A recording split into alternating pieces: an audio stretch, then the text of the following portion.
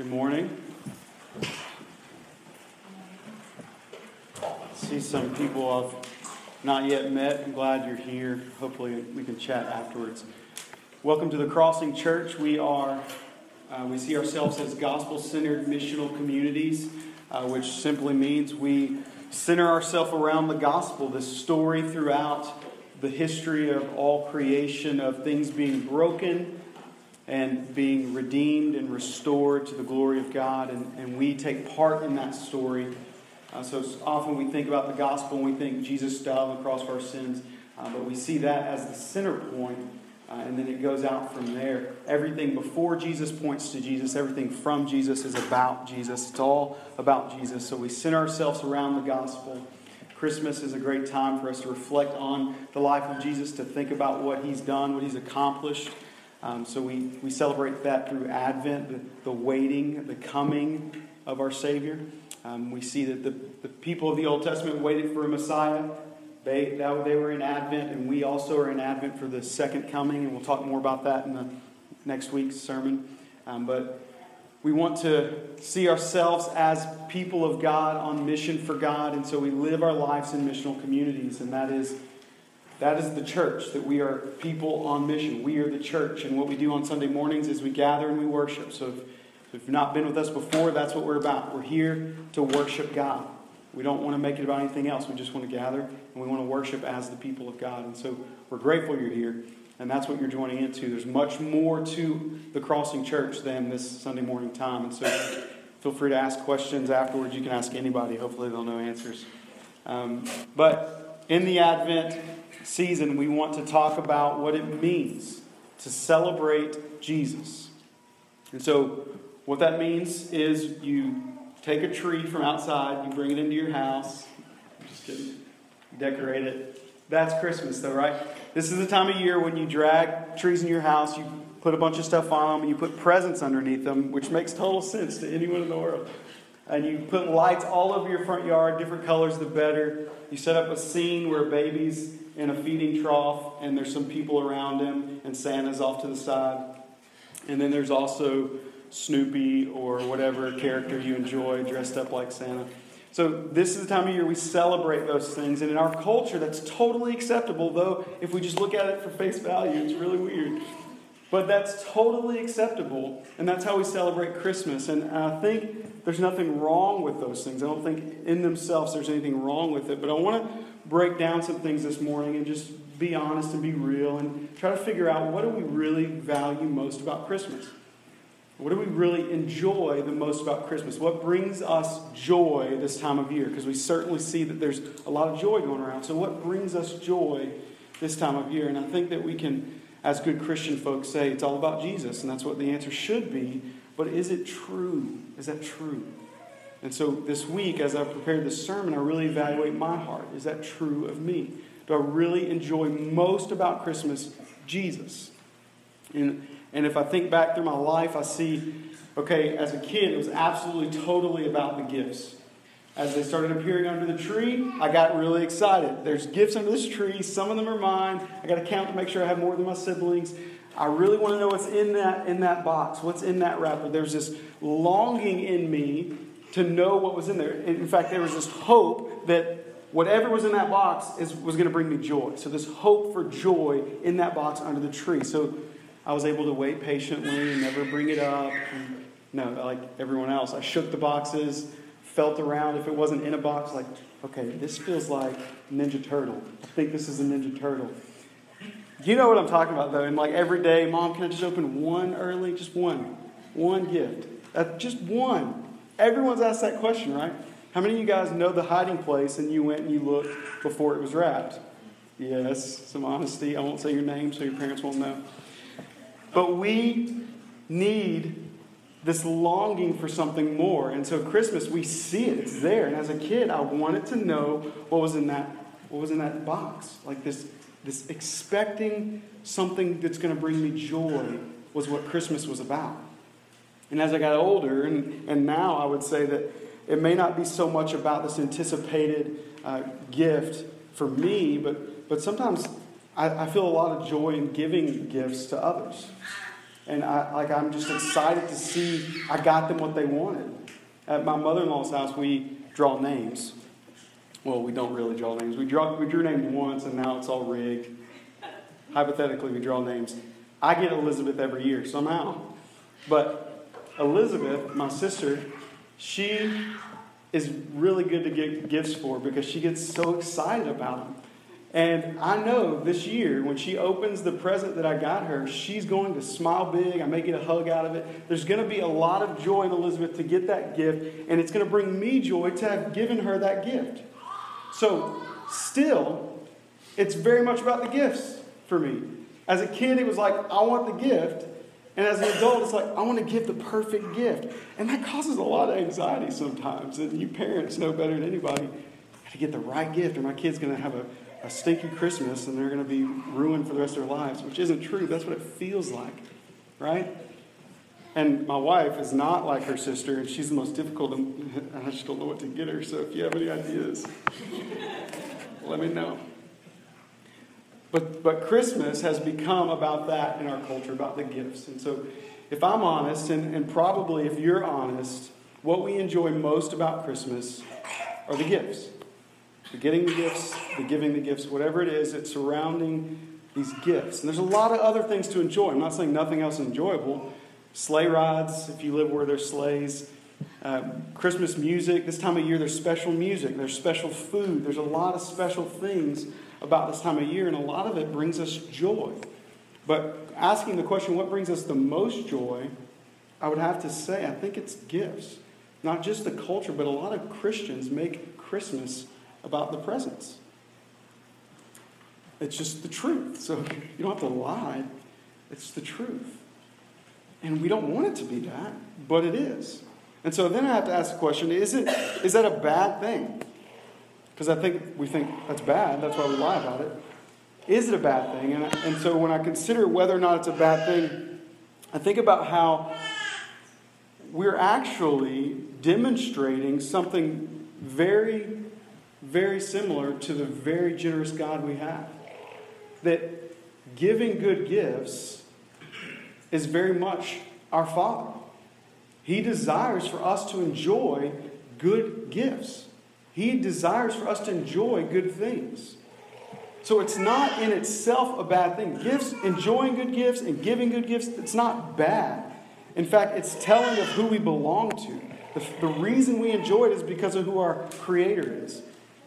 What's the problem? Where it becomes a problem is when we make those things ultimate. If it's all about the gift, then we have a problem. If Christmas becomes all about giving and receiving gifts, if we put all of our hope in what's in the box, then it's completely and totally sinful. And so what are we hoping for? What's going to truly bring us joy? And that's where we have to ask tough questions and have honest answers. And though it's just like when we were a kid and we don't want to wait for Christmas to get here, God has given us something that will bring lasting joy. Our sinful hearts, our wickedness tells us there's something beyond us, and we're searching for it. So we search for it in boxes, we search for it in jobs, in people, and money, and education. We search for it in this longing for a better future. The marriage is going to be it, or having kids is going to be it, or graduating is going to be it, or the job promotion is going to be the solution. It's not in the things, and it's not in our future, but there is a greater hope. And God has made it a promise. So last week, Jesse talked about this promise. That this need for salvation goes all the way back to the garden. That the celebration of Christmas goes all the way back to the garden because Adam and Eve sinned and they were disciplined by their Creator. But He didn't leave them without hope. There's hope in this promise made by God. And today we're going to talk about how God has kept that promise. And that promise is going to satisfy this longing in us. It's going to satisfy us with a lasting joy. And so it's worth celebrating. That's why we celebrate Christmas. There's this thread throughout the Old Testament of prophecy, of this hope. It's whispers, it's shadows, these hints of redemption. of this one day, things being completely restored to how they once were, or even better than they were, of God bringing back His children into the family, and it being completely and totally finished. There's all throughout the Old Testament, these small stories are a part of this bigger story, and that's the story of the gospel. And so this morning, we're going to see that our faithful promise-making God has kept His promise. And spoiler alert, it's Jesus. It's always about Jesus. It's always been about Jesus. So go with me to Matthew chapter 1. It's going to be on the screen, but if you have your Bible, open it. It's good to read it and have it in your hands. The Gospels, Matthew, Mark, Luke, and John, are called the Gospels because they're the story of good news. It's the story of Jesus. They're all about the life of Jesus. John, we read the first part of John this morning before we worshiped, and it was very poetic, and it was very symbolic, and that's how John writes. And so it doesn't say Jesus was born, but it says the Word became flesh.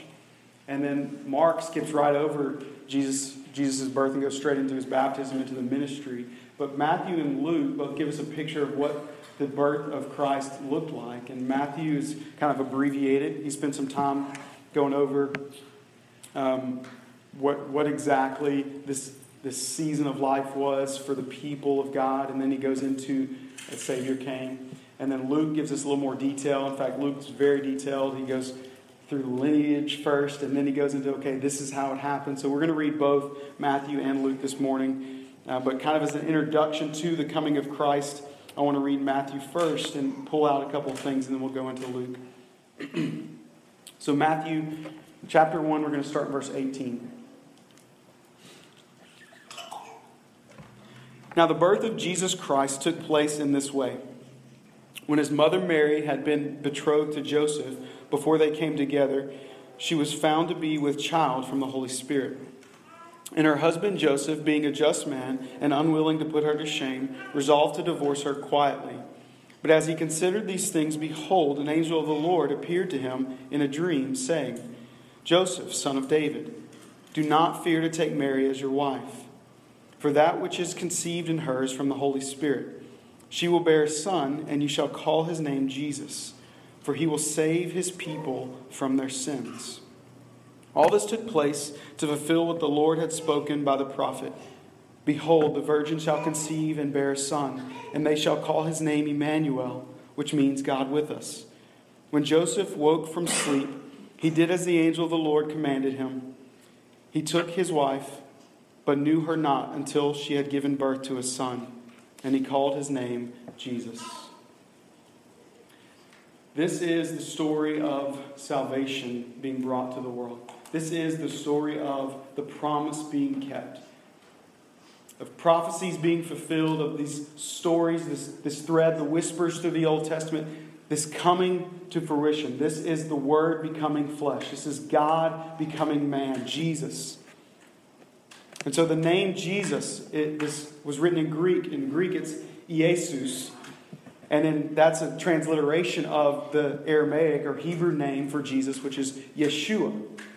The reason I tell you that is because knowing Yeshua is his name, it means Yahweh saves. The Lord saves. So this person, Jesus, his name literally means the Lord saves. And so Matthew writes, name him Jesus, for he will save his people from their sins. And then we know Jesus to be Christ. It's not his last name, that's who he is, Jesus Christ. Christ is the Greek word for the Hebrew word that you also probably have heard, Messiah. Messiah and Christ mean the same thing. They mean the anointed one, the chosen one. So Jesus, Yahweh saves, is the chosen one, the Messiah. And he brings salvation.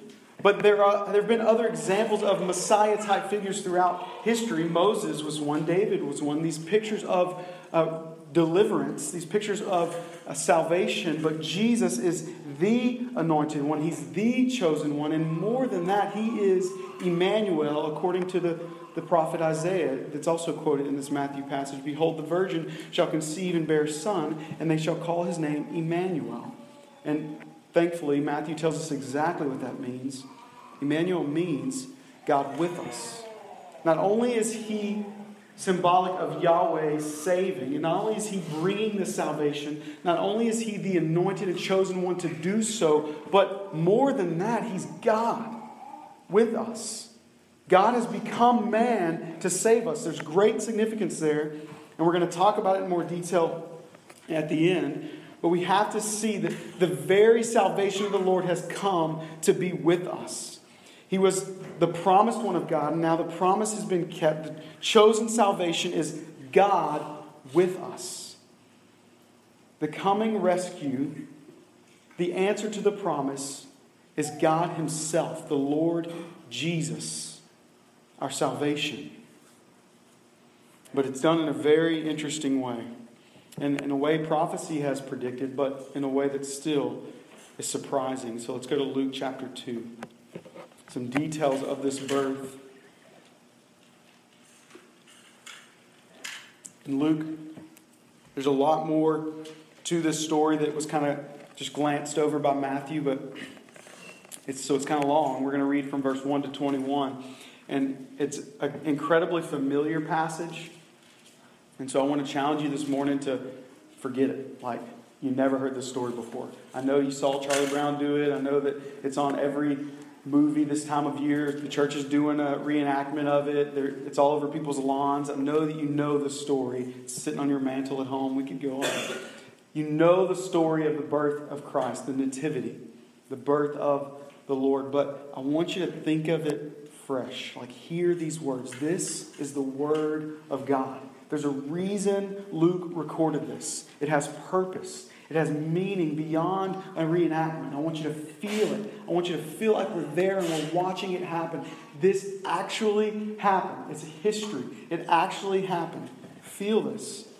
The Word of God is truth. The Word of God is real. Know that God became man, and this is how it happened. And I'm going to stop a couple times as I read through it and bring some clarity and some context to it. So bear with me and let's read through it. In those days, a decree went out from Caesar Augustus that all the world should be registered. Now, it's a hyperbole, not all the world, but the Roman world, which is to Rome. That's all that mattered. So all the world would be registered. And this was the first registration of Quirinius when Quirinius was governor of Syria. And all went to be registered, each to his own town. And Joseph also went up from Galilee, from the town of Nazareth to Judea, the city of David, which is called Bethlehem, because he was of the house and lineage of David, to be registered with Mary, his betrothed, who was with child. And while they were there, the time came for her to give birth. And she gave birth to her firstborn son, and wrapped him in swaddling cloths, and laid him in a manger, because there was no place for them in the inn. So right now we have Joseph and Mary, who were at the time living in Nazareth, which is now their hometown. But he's from Bethlehem. He's from the lineage of David. And so it says they're traveling up to Bethlehem. And that's because Bethlehem is near Jerusalem. So if you know anything about the Middle East, we got the Dead Sea.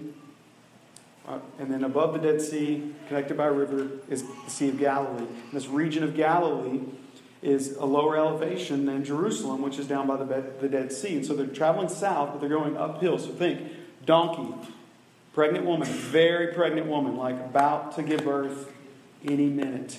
On the donkey with whatever they're bringing with them. Joseph leading them uphill all the way, about 70 miles. So let's think 70 miles from where we are to Minden. It's like 72 miles. I looked it up this morning. Or from here to Vicksburg, which is like 68 miles. So a couple miles either way.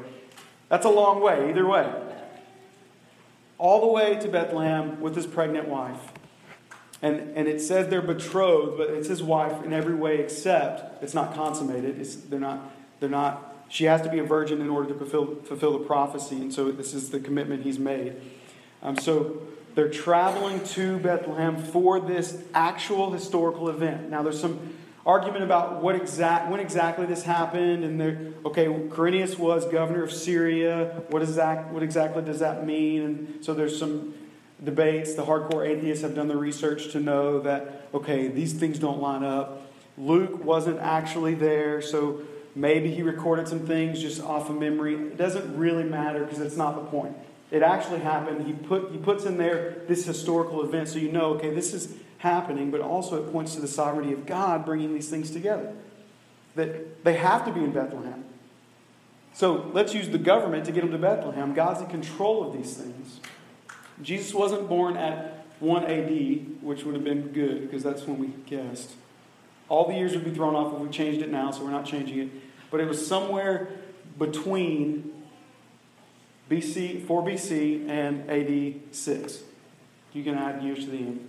If that matters to you, it was somewhere in there. I think it's important to know that we can see things this flexible because hard-nosed people want to argue things, and it ultimately doesn't matter. The details like that don't matter. What does matter is perfectly the prophecies fulfilled. Perfectly. Without flaw, totally fulfilled. All right. So there's no place for them to sleep in the inn. Instead, they go back to a manger behind an inn somewhere in Bethlehem. Let's continue to read. In the same region, there were shepherds out in the field, keeping watch over their flock by night. And an angel of the Lord appeared to them, and the glory of the Lord shone around them. And they were filled with great fear. And the angel said to them, "Fear not, for behold, I bring you good news of great joy that will be for all the people. For unto you is born this day in the city of David a Savior, who is Christ the Lord. And this will be a sign for you. You will find a baby wrapped in swaddling cloths and lying in a manger." And suddenly there with the angel was a multitude of heavenly hosts, praising God and saying, "Glory to God in the highest, and on earth peace among those with whom he is pleased." When the angel went away from them into heaven, the shepherds said to one another, "Let us go over to Bethlehem and see this thing that has happened, which the Lord has made known to us."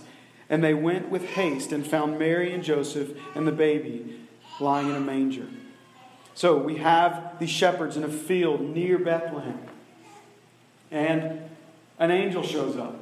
So shepherds, not high class, shepherds in a field, stinking like sheep, watching over their sheep, just doing their job, an angel shows up. And he says to them, the Savior is born. The Savior, Christ the Lord, is born in Bethlehem. Which is scary for an angel to show up in a field when you're just doing your job and say something so absurd. And then not only did that angel show up and say that, but a multitude of hosts filled the heavens. The glory of God shined down on these shepherds, just tending their sheep, minding their business, and they're singing out, "Glory to God in the highest, and on earth peace among those with whom he is pleased." And then they go away. And the shepherds are like, "What do we do now?" There's no hesitation here. They say, "Let's go see what they're talking about." And they make haste. They get up. They leave their sheep behind. Because you can't just bring sheep through Bethlehem. Assumption, I know. But they probably left the sheep behind. Shepherds don't do that, by the way. And they rush into Bethlehem to find this Savior because angels just proclaimed his birth.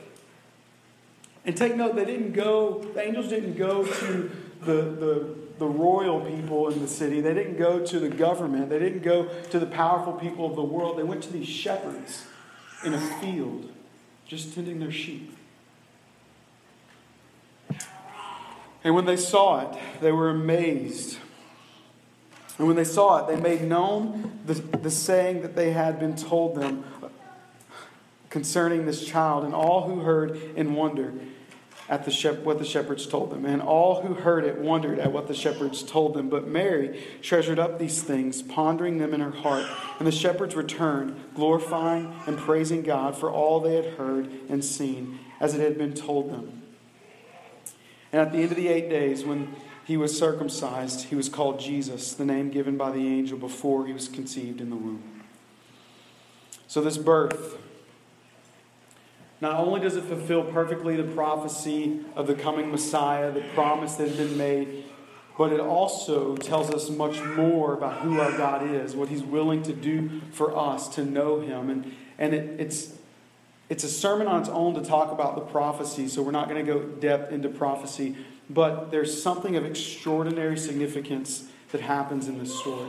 Because for some 400 years, more or less, the people of God have been without the voice of the Lord. He has spoken to them through prophets all throughout history, and then this blank page between the New Testament and the Old Testament is silence. I don't know if that's why they put it in there, but you can just write on there, silence. God just stops speaking to his people. There's nothing. Like, they don't know anything. They're not hearing anything. And so what happens is they start doing what people do. Let's just make it up as we go. And they establish these very much political things. And they're adding these rules and regulations to their belief systems. And they're trying to figure out, what do we do now? We're not hearing from the voice of the Lord. And so we have the Pharisees and the Sadducees and other sects and different belief systems. And all connected under this umbrella of Judaism. But they're twisted and seeing things wrongly. And it's become very corrupt. And then there's the peasants and the people who aren't a part of this elite club, and they develop their own groups, and they just get angry about stuff. And there's these zealots that want to buck the system, and they want to fight against things. And the people of God are without direction. They're without hope. And then an angel shows up to some shepherds and announces the Savior's born. And they go and they see what's going on. And later the prophet John comes, John the Baptist, and he prophesies of who exactly this Jesus is to the rest of the world. But out of nowhere, out of silence, now 400 years at least is a long time. Like, America is, I think next July, it'll be a 250, 260, 240 years old. Math is hard to do on the spot. I got it though. Because Jared was like, nobody saw him. I didn't have to tell you that. 240 years is how old our country is. That's from the signing. So there was some time before that, if you want to add that in. But that's 240 years. How much has our country changed? Yeah, we have technology, communications faster and all that. But still, a lot changes in a short amount of time. So we're talking 400 years. That's a very long time. So, in the midst of the silence, a Savior is born, but in a very peculiar way. Jesus isn't born into royalty. He's not a part of this politically powerful family. He's not born into the government so that he can go up in ranks and take over. He's not born into any powerful, influential family at all. Not to a great nation, not to a great race. He's born to a peasant girl. And an unknown virgin peasant girl from a town that no one cares about. And Nazareth, we find out later when people make fun of Nazareth, like what good could come from Nazareth. Nazareth is like backwoods, hick town, outside of towns that almost matter. It's like, okay, so I'm born in Monroe, behind that hotel that's down 165, in this little shack where they store the tools. All right? And I'm the Savior of the world. Don't take that and cut that snippet out. And Kendrick said he's the Savior of the world. I was talking about Jesus. Okay. I got to be careful. Okay. So you get this picture. Jesus, the Messiah, Savior, is taking over nothing as a baby in a manger in a barn. Who is scared of that baby? Who thinks that's the king? Who looks at that infant totally dependent on his mom and thinks, that's the Savior of the world? No one does. I have a baby, I know. I'm not intimidated by him at all. And there's purpose in that. That God, all-powerful, would come in such a way. There's great purpose in that. He comes humbly, and he continues to show us all throughout the New Testament that God will elevate the lowly and the humble. That's why he goes to shepherds. He elevates the lowly and the humble. Because it's all about Him. It's not about us or how much we can prove. Or there's no status that you need. There's no title that you have to have. There's no amount of anything that you need in your life to be worthy. Because God elevates the lowly and the humble. It says that there will be peace among those whom with He's pleased. How's God pleased? Well, He's pleased when you submit yourself to Him. He's not pleased by your accomplishments or what you can do to prove yourself to Him. The Pharisees didn't impress Jesus. Instead, He goes to those who are weak. He goes to those who are broken. He goes to those without. And He forgives sins. And that's also significant. So God, in man form, He's truly God and truly man. And we need to talk about that. So that there's people who would argue that Jesus wasn't truly God, and they would say things like, well, yeah, the Apostle Paul wrote about Him being God, but Jesus never said He was God. And true, He doesn't say the words, I am God. But He also doesn't say, I am human. Right? So, when we look at the life of Jesus, we see these very strong indicators that He is in fact God. And so we only looking in the Gospels, like I said, the letters of Paul and the book of Acts give a lot of examples of this, but only looking in the Gospels, we see that Jesus is God because He forgives sin, which only God does. We see that in Luke chapter 7, verse 48. We see it in Mark chapter 2, and it's elsewhere in Scripture.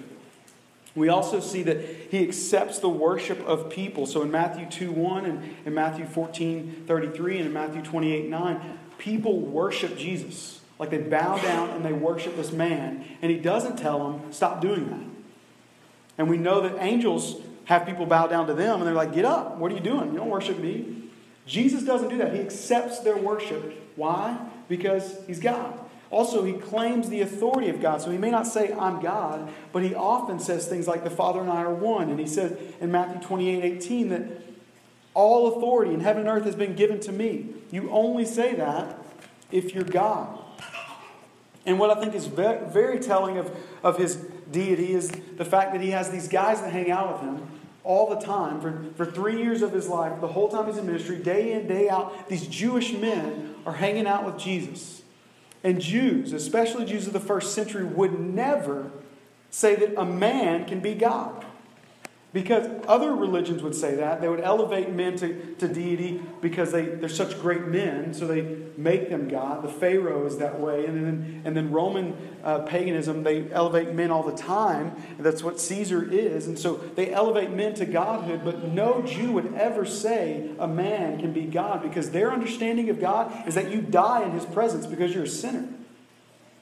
There's no way God and man can become one. There's no way that happens. So they would never accept that Jesus is God.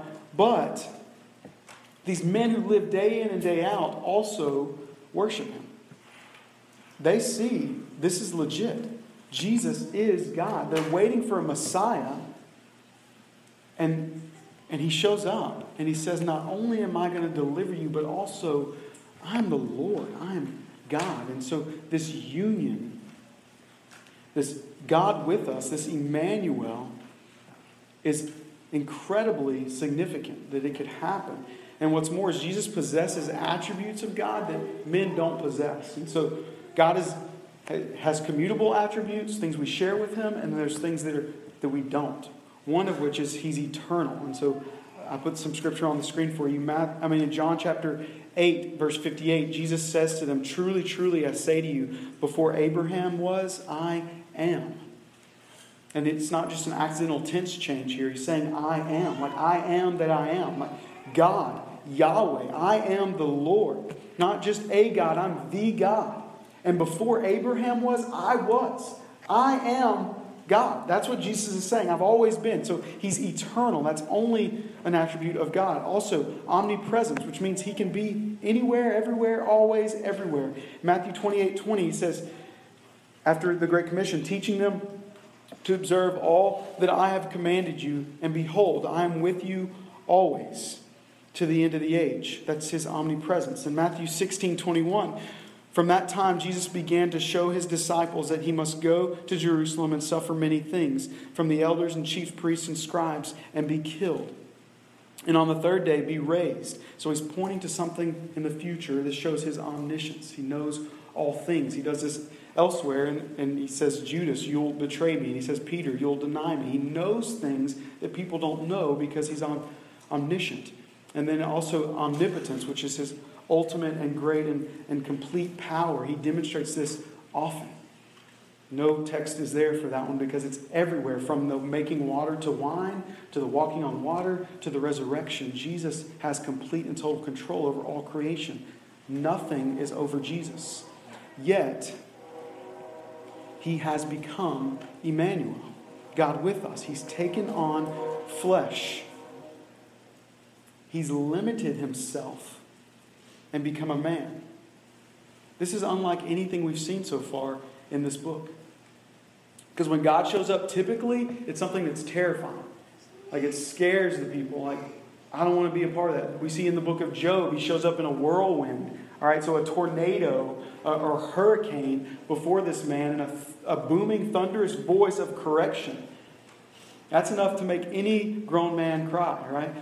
This is like standing before a tornado. This is how God shows himself to Job. And he says things like, were you there when I created the world? That's terrifying. That's God's presence to Job. Or we see in Moses, he shows up in a burning bush, and this is holy ground. You got to take your shoes off to be here. And he doesn't consume the bush, which is weird enough, but it's on fire. That's the presence of God to Moses. To Israel, he shows up in a pillar of fire and leading them. So not only a tornado, but one made of fire, right? Or okay, this one's a little more gentle. A cloud. He shows up in a cloud of glory. But this cloud kills you if you get too close. So still not so great, right? The presence of God showed up like a cloud and rested on the tabernacle. And only one man once a year, after going through several ritual things, could go into the presence of the Lord. And still, it may go badly. That's the presence of the Lord that we know, but this is starkly different. He shows up as a baby. He condescends and becomes man. John 1:14 says, and the Word became flesh and dwelt among us. And we have seen his glory, glory as the only Son from the Father, full of grace and truth. This is incredible. And there's many who think that God is this distant, powerful, arrogant being who just uses creation to amuse himself, or he created us because he needed us, or he set things in motion, then stepped back and just watched it happen. But that's not our God. Instead, the God of Scripture is Emmanuel. He's God with us. He is actively and intimately invested in his creation. That he would humble himself and become a baby. Like, consider what that means for us, because the plan since before time began is for God to prove his love to us in the way that he would make a promise of hope, and then he himself would be that promise kept. That he would come and he would bring us joy that would last. That God would step down from his throne and become a man. Not only a man, but a man that would serve people. A man that would be with the lowly, the sinners, those who aren't of high status. A man that would give his life to save the world. That's God, creator of all things, doing that. And what that means is that we understand in theology this union of Christ, fully God, fully man, truly God, truly man, 100% both but one. It's known as a hypostatic union, which is, it just means he was one person, one personality, but two natures, God and man in one. So it's just as far beyond our grasp as understanding the Trinity. It's truly one of the most remarkable things that have ever happened, that God would be incarnate, that God would be man and a baby, vulnerable and dependent. And so Jesus had to grow up. So maybe you've not considered these things. Jesus had to grow up. He had to learn things. He had to develop emotionally and physically. He had to develop. He had to understand things about the world. He had to take on physical and emotional pain. He walked and he talked and he felt hunger. He felt thirst. He felt discomfort. He felt emotional pains of rejection and grief. He felt the physical pains of beating. He felt every thorn in the crown that they placed on his head, the nails in his hands and feet. He felt those. Just as real as you and I feel pain, Jesus felt pain physically and emotionally. He was a real man. In every way, he was fully, totally, and truly human. Because God was positioning himself to totally empathize with his creation. He positioned himself to totally relate to you, to totally understand you and your pain. To totally get this, so that we wouldn't be without a God who can't understand what we're going through. So that we wouldn't be without a God who doesn't know what it feels like to be abandoned, to be hated, to be spit upon. Our God knows us. He fully and totally knows you. He knows your sin. He knows what it feels like to suffer. And he knows you. He knows your wicked heart. He knows how you constantly put your hope in other things. He knows how you constantly seek joy in other things.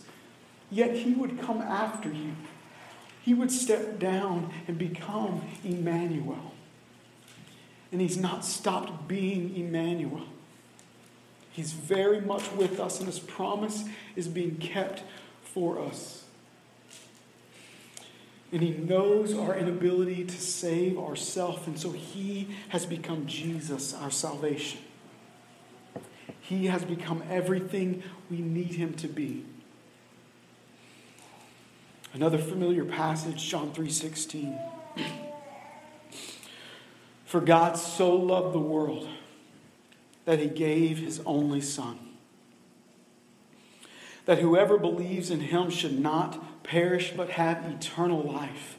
For God did not send his Son into the world to condemn the world, but in order that the world might be saved through him. God wants to save us. God wants to save us from the sin that would destroy us. God wants to give us a joy that satisfies. He wants to show us the weight of sin has been lifted. In fact, for our sake, he made him to be sin who knew no sin, so that in him we might become the righteousness of God. That's 1 Corinthians 5:21. And though he was in the form of God, he did not count equality with God to be grasped, but he emptied himself by taking the form of a servant, being born in the likeness of men. He being found in human form, he humbled himself by becoming obedient to the point of death, even death on a cross, which is humiliating. Therefore, God has highly exalted him, Jesus, and bestowed on him the name that is above every name, so that at the name of Jesus every knee should bow in heaven and on earth and under the earth, every tongue confess that Jesus Christ is Lord, to the glory of the Father. That's Philippians 2:6-11.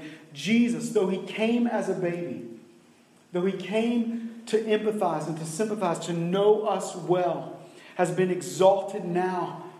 And he is Lord of all, and no man can deny his lordship. Though as a baby you could say with skepticism, there's no way. There's no man that can resist this confession. Every tongue will confess Jesus is Lord. Every knee will bow to this King.